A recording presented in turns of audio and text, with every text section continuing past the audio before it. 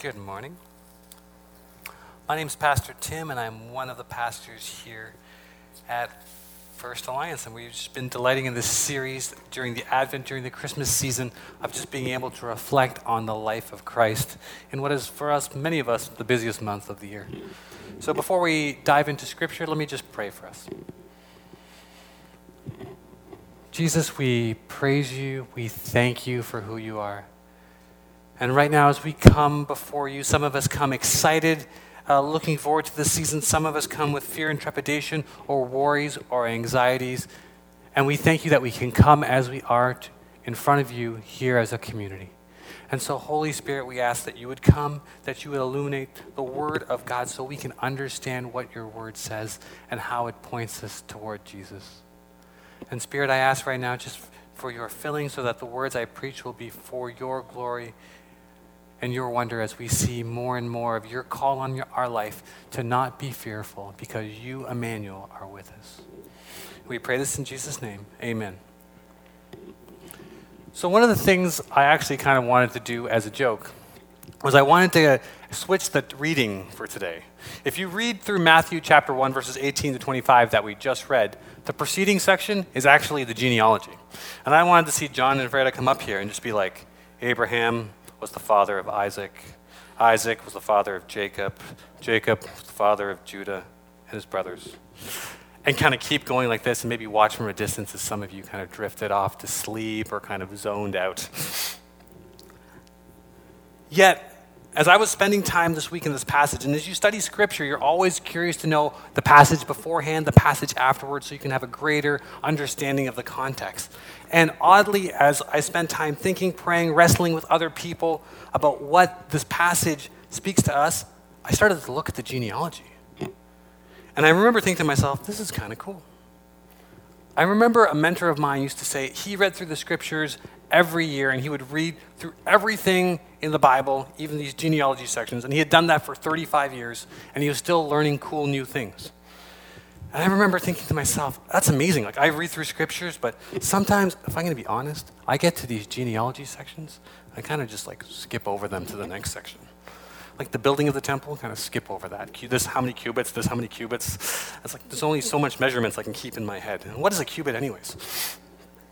When I got to this genealogy section, I started to look at it and think through it and pray and started reading other books. And all of a sudden, last week, I was sitting with Pastor Joy, and I was telling her all these things I was learning from the genealogy. And she's like, this is incredible. I'm like, yeah, I don't even want to preach on Joseph anymore. I just want to preach on the genealogy. This is the coolest thing ever. I don't think in my life I've ever been this excited for a genealogy. Yet, I think it's impossible not to spend time, at least in this genealogy, because I think it brings our passage about Joseph into greater clarity. I think today as we study Matthew together, this genealogy just helps us to understand, to not fear, and look forward to what God is calling us to. Amen? All right. So Matthew is actually writing to this Jewish audience. He assumes his audience is well-versed in the history of Jewish culture and thought. You're going to see this in the first 2 chapters of Matthew, in the birth story alone. He's going to go back and quote prophets from Israel's history. He's going to quote Hosea. He's going to quote Micah. He's going to quote Jeremiah. And in this passage today, he even quotes from Isaiah. The one thing he wants his people to realize and understand is that Jesus is not something new. He's like the fulfillment or the completion of what God has always been doing. He wants his people to understand that God's plan for all of history was for Jesus to come, die on the cross for our sins, so that those who place their faith in him may have eternal life. Yet, he wants the Jewish people to look into their own history and realize this Jesus isn't new, but it's been told about for hundreds of years beforehand, and he wants them to come to that realization. It would almost be as if, this is kind of an odd example, but bear with me. Imagine finding out at the end of your life your grandma worked for the CIA. It would be kind of like a shocking revelation. My grandma's a spy. All of a sudden, you would kind of go back and look at old history notes and be like, oh, my mom, she missed my birthday in 2001. That was 9/11. Or she was in Libya when Gaddafi was killed. You'd be like, oh, man, you have some really dark thoughts about your grandma or wonder who she was all of a sudden. But it wouldn't change anything about history learning that fact. But that revelation would make you look back upon everything you knew about your grandma's life and understand it in a brand new light. Matthew is kind of doing the same thing with his Jewish audience. He's saying, in light of the Jesus who we've just seen rise from the dead and ascend to heaven, look back at the Old Testament, because it's talked about this for hundreds of years. He wants his people to realize this Jesus isn't something new. It's the completion or fulfillment of history. If you brought your Bibles today, feel free to open up to Matthew chapter 1, verses 18 to 25. You can read along. What we're going to do, you can open up on your phone. If you're new here, feel free to even grab one of the blue Bibles in the rows in front of you and open to page 783 in Matthew chapter 1, verses 18 to 25. What we're going to do is we love letting the Word of God just be the Word of God. So we're actually just going to read through this, kind of discuss it for a bit, and then keep systematically reading through this so that we are faithful to what the Scriptures say. So let me dive into Matthew chapter 1, verses 18. This is how the birth of Jesus the Messiah came about. The title used for Jesus, I told you we can't not go into the genealogy. It's way too much fun. We got to dive back here. The title used here is Jesus the Messiah. And if you actually look at chapter 1, verse 1, it has 3 titles for Jesus that are listed there. Jesus the Messiah, the son of David, the son of Abraham. Abraham kind of being like the founding father of the Jewish nation. David being like the greatest king in its history. And the Messiah, the one that the Jewish people who had been living in exile for almost 600 years awaited for upon his return. That would save them from, at that time, Roman oppression. Very Jewish titles, very Jewish understanding, but it points back to their history. And we're going to see why this is so important as we go along. Verse 18 continues. His mother Mary was pledged to be married to Joseph.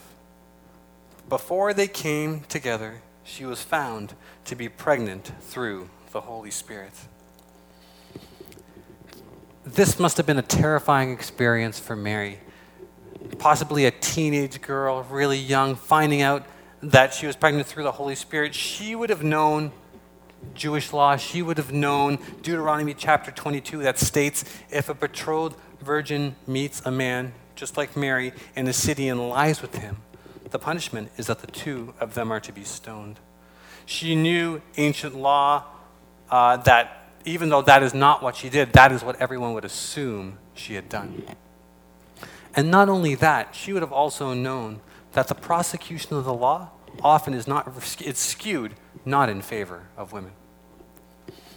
She would have, we even think of the gospel story where a woman who was caught in adultery is dragged before Jesus and all the men are getting ready to stone her. But here's the reality. If you're caught in adultery, there's always someone else caught with you, but that person wasn't dragged there as well. Mary would have known what the law was and also that it wouldn't have worked in her favor as a woman. Pastor Andrew talked last week in our sermon. The angel Gabriel comes to her and simply says, "Greetings, you who are highly favored or graced. The Lord is with you." And though people in that community, there had been whisperings and there had been shame around this teenage girl who would have been pregnant, yet Mary didn't run away from that. She trusted God. And the challenge for us from last week was, how are we going to respond to the news that God wants to give us his son if we believe and trust in him? Would we rather do our own thing and maintain control? Or would we want to be like Mary? We can trust and obey, and God does something powerful and historical. If you missed last week's sermon, you can always hop on our website and catch up with whatever is going on in our series. It's a great tool, that resource that we can use. Yet, today's story is not about the life of Mary. It's about Joseph. So let's continue reading in verse 19. Because Joseph, her husband, was faithful to the law, yet did not want to expose her to public disgrace, he had in mind to divorce her quietly.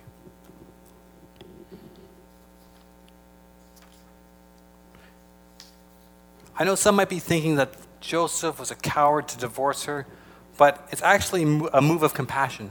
Some of the other translations lay this out saying, because Joseph, her husband, was a righteous man, or more specifically, being a just man and unwilling to put her to shame, he resolved to divorce her quietly. Do you see the problem here for Joseph? He knows that if he just makes this known to the world, the punishment for Mary is probably death. That he has great compassion on her and is just perplexed as to what to do moving forward. He knew the challenge for him, if he took Mary as his wife, was that he might be ostracized from his own family, in a culture where the only thing you had was your own family. Ostracized from your village or community when that's all you had. He might have had to live the rest of his life in opposition to everyone around him. And I think here's the hardest part. And as a parent, I think I feel this even more. He would have had to raise a child who would have been ostracized in all that they did in life.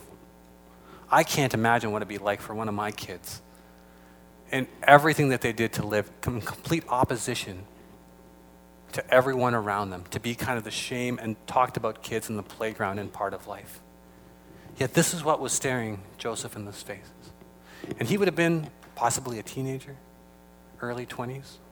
And here he is with the weight of the world on his shoulders and the life of Mary, struggling and trying to figure out what to do.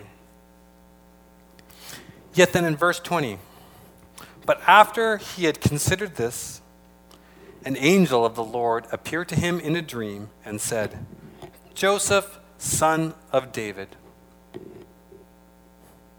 do not be afraid to take Mary home as your wife, because what is conceived in her is from the Holy Spirit. That's an amazing verse. Do not be afraid. And look at that title that the angel calls him. Oh, you lowly son of you carpenter, don't worry about it. You are the son of David. He's connecting him back to Israel's greatest king. And he's saying, don't fear, don't worry. This is from God. Last week, an angel showed up to Mary to comfort her, and this week it's the same. And boy, did Joseph need that comforting. It probably gave him reassurance to know that this was from God, yet it wouldn't change the fact that this was a really hard road ahead of him. Just like a parent, a pregnant mom finds out that their child may be born with physical or cognitive challenges and live with that for the rest of their life. It's good to know that. It's helpful to know that, yet it doesn't make the road ahead that much easier. Joseph would have known and seen that the road ahead for him was difficult and challenging. In verse 21, it continues, she will give birth, Mary, to a son, and you are to give him the name Jesus, because he will save his people from their sins. This is what the Old Testament pointed to about the Messiah. Jesus, the name Jesus from the root Joshua, is the Lord saves. And what does he save us from? The scriptures clearly say, he will save his people from their sins. And what are these sins? It's much more than just the wrong that we do. It's actually, in one sense, the core of who we are. You see, the one story that encompasses Scripture is that this God created the universe, and he created humankind in his image. Yet humankind, and he gave them a choice, follow my way or do what you want. And we chose to do what we want instead of obeying and following God. And at that point, sin entered the world, and as Romans says, the consequence of sin is death. Yet God, in his great love, he pursued his people. He pursued them when they kept turning their back on him. He made a promise to Abraham, the founding father of the Jewish people, that your descendants will be as numerous as the stars in the sky. Yet as his people kept turning away, in his mercy and his love, he kept pursuing us. When he gave David the throne, even though the Israelites were not meant to have a king because their king was meant to be Yahweh himself, God showed great mercy even when those kings turned away from obeying what the word of the Lord says. And then they would hit a period when they lived in exile under Assyrian and Babylonian and Persian and then Greek and now Roman rule at the time of Matthew's writing. Yet God was faithful to his people. And then he sent his son, Jesus Christ, fully God, fully man, born of Mary, lived on this earth, just like us. And when he died and was crucified, sin could not hold him down because he had never sinned. And he rose from the dead on the third day and eventually ascended to heaven. And those who put their faith and trust in this Jesus who died on the cross, repenting of their sins, can have an abundant life now and an eternal life forever. And this is the one story of Scripture. This is what we call the good news. And this is what brings all the Bible together. And this is the hope that we celebrate during this Christmas season. Verses 22 and 23 continue. All this took place to fulfill what the Lord had said through the prophet.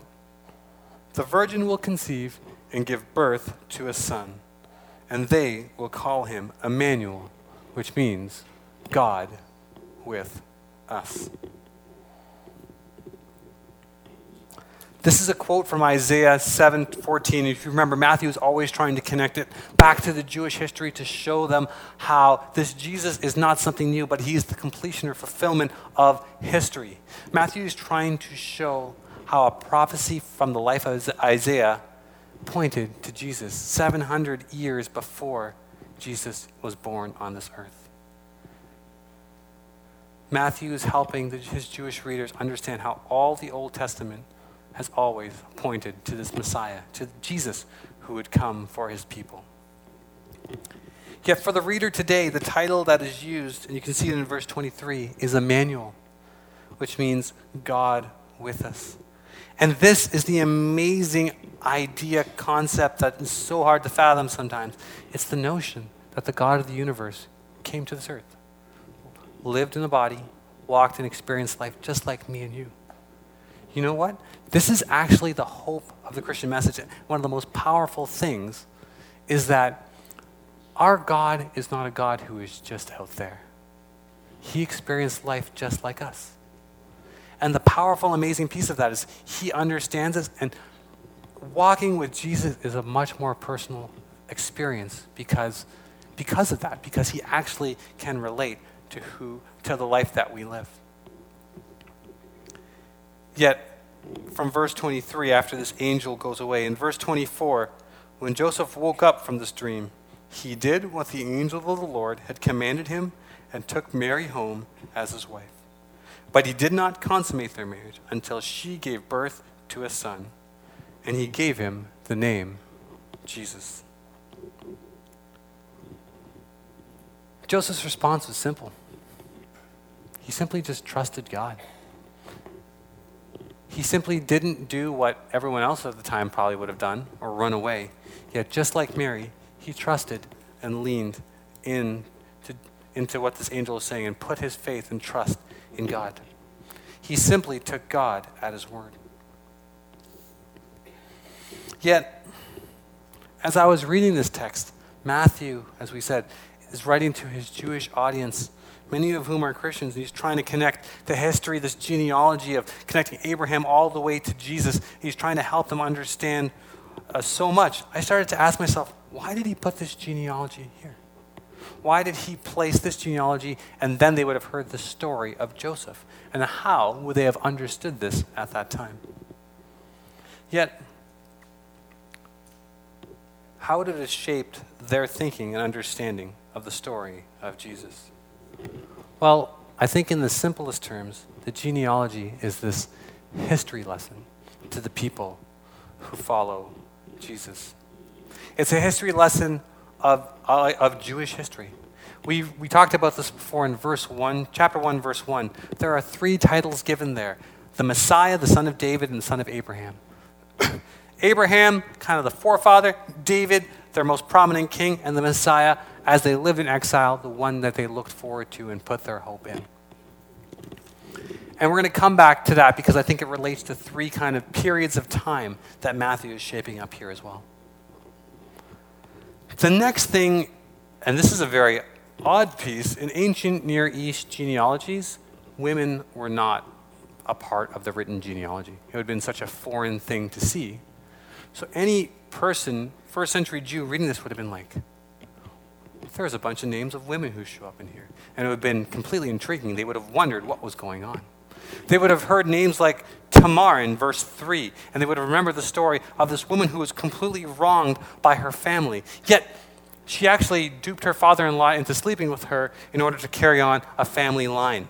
So, not exactly the greatest example in the world of life. But then there would be Rahab, who when the Israelites were claiming the promised land, she turned, even though she was a prostitute, yet she turned and said, listen, your people, your God is clearly powerful and I want to worship him. And she sided and joined the Israelites and became part of their people. Then you have Ruth from the people of Moab. This is amazing. This is kind of like the model citizen Ruth. Ruth is the person you want your son to marry. And she is kind of this amazing character who just clings to God. As a foreigner, when her mother-in-law, when she loses her father-in-law and her husband both die, she, instead of going back to her family, she says to her mother-in-law, who's going back to her people, she says, I will go where you go. Your God will be my God, and your people will be my people. And she is just this model example and becomes part of the lineage of King David.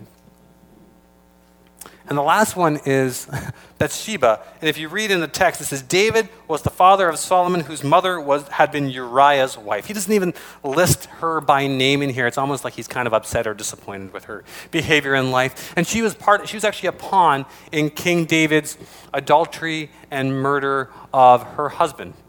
King David slept with Bathsheba, then to cover up the pregnancy, killed her husband by putting him into the battlefield at war. It's not exactly the most renowned names, and you end up with the last name here is Mary, and you have these 5 women. And you start looking at that, you're like, wow, you have some really noble characters, not so noble, some in the middle. And then you start looking at it carefully, and you look at Tamar. She's an Aramean, not Jewish by background. Rahab, Canaanite, not Jewish. Ruth, Moabite, not Jewish. Bathsheba, we're not sure, but she was married originally to a Hivite, so possibly not Jewish as well. And Matthew is writing strategically. The last chapter of Matthew is what we call the Great Commission. And there's going to be the temptation for his Jewish audience to think, this is great, God is speaking just to us. And then at the end of the book, it's going to say, go into all the world and make disciples of all nations. Tell the entire world about this good news of Jesus. And there's going to be the temptation for his people to be like, well, it's really ours. We shouldn't share this with others. But Matthew's like, no. Look back at that genealogy. The only reason that lineage from Abraham to Jesus is preserved is because of Gentile women. I used some highly noble and not so noble people to preserve that lineage. Because really, this isn't about any of us, any race or any people. This is about a God who is faithful to his people.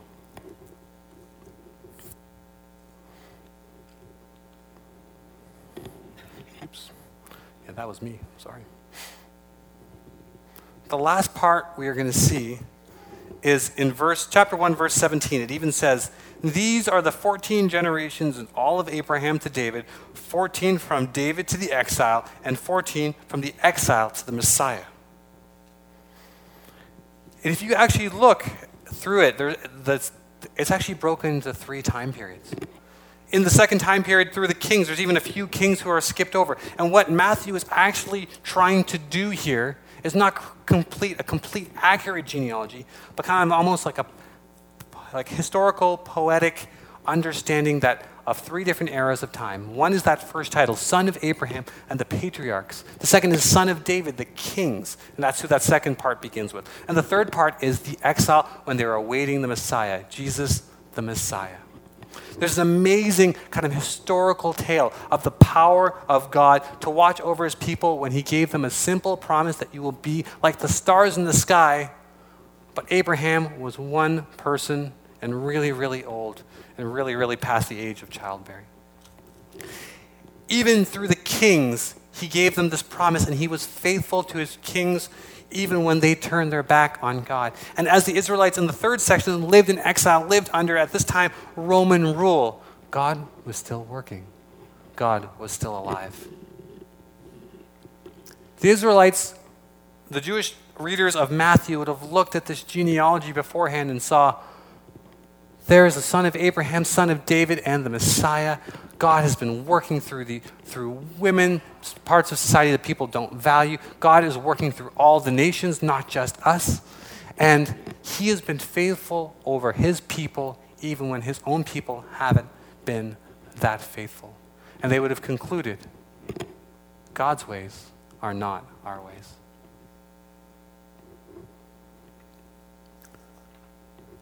The women, the exile, all nations, broken history, broken people. And now it should come as no surprise that God continues to work through Mary and Joseph.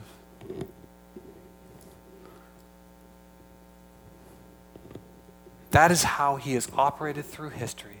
He uses ordinary people to trust him, who trust in him for big things. And honestly, this genealogy is what should give us hope today. The genealogy helps us see that the history of God at work includes using and working through average people like me and like you. And so when the weight of this life or the responsibilities of this call for our life overwhelm us, be like the readers of Matthew and look at the genealogy and see that our God has been faithful to his people through all generations. He works through all sorts of peoples in all sorts of situations, in the good times and the bad times. And when he calls us to something that scares us or terrifies us or we don't quite understand, let us, through the power of the Holy Spirit, respond as Mary and Joseph did, in that we are not to be afraid and we are not to fear, because our God, Emmanuel, is with us. Amen? This is what he is calling us to. It may not be easy, but let us take hope, because our God, Emmanuel, is truly with us. At this time, I invite the worship team to come back up and lead us in a couple songs of worship before we close.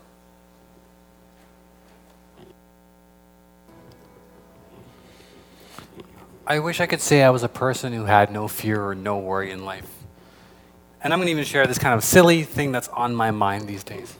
Our lovely car of several years is about to die.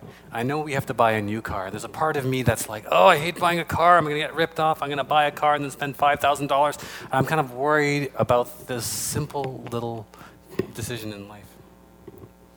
Yet, here is, I guess, a challenge or an encouragement for you. Do 2 things. A, this week, just go back and write down your own genealogy, your own life history, your own record of how God has been faithful to you, your family, throughout history, and even the simple things that he has brought to you. And then, with that in mind, go to him with your fears. Take to him your worries or your anxieties or the things that terrify you, and surrender them to him. Knowing that the God of history, the God who promised Abraham, who promised David, and promised his people a Messiah, even when they didn't feel or wondered where he was always working, because he is a God who is faithful. So, Father, our prayer to you today is, help us to remember what you have done, not just for us, but for those throughout history. And we come before you with what our fears, our worries, what is on our heart, whether that is our anxieties with relationships and family and friends during this Christmas holiday. our challenges, addictions, different things going on in our life, and we come and lay them before a God who has always been faithful, and our God, Emmanuel, who is with us. And we surrender them to you, and we ask you, give us a heart not to fear, but to trust in you, because our God, Emmanuel, is with us. And we pray this in the powerful name of Jesus. Amen. Go in peace.